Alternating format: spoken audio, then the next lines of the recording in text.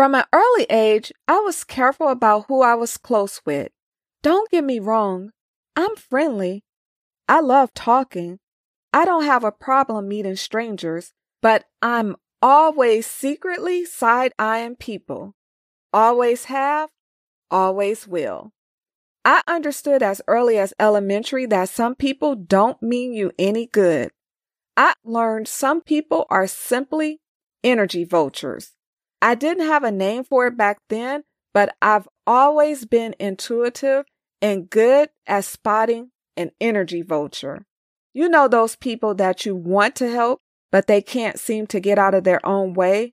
You know that friend that knows you need to be at work at 7 a.m., but tries to convince you to go clubbing the night before? They aren't bad people. They're just not the kind of people you should let have any influence over you. And yes, I said let. Why? Because you control who you let influence you. Hi, I am Tam. Thanks for joining me for some bite-sized motivation. Today's note: the wrong people have influence over you.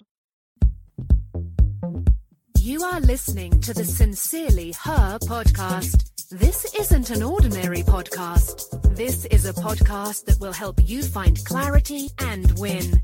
By definition, we define the word influence as the capacity to affect the character, development, or behavior of someone or something, or the effect itself.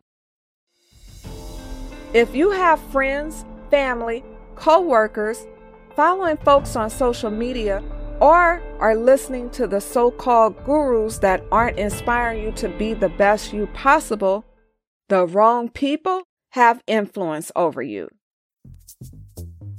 Thanks so much for listening to the Sincerely Her podcast. Remember, be you, trust yourself, be happy, travel, be authentic, have confidence, and never give up.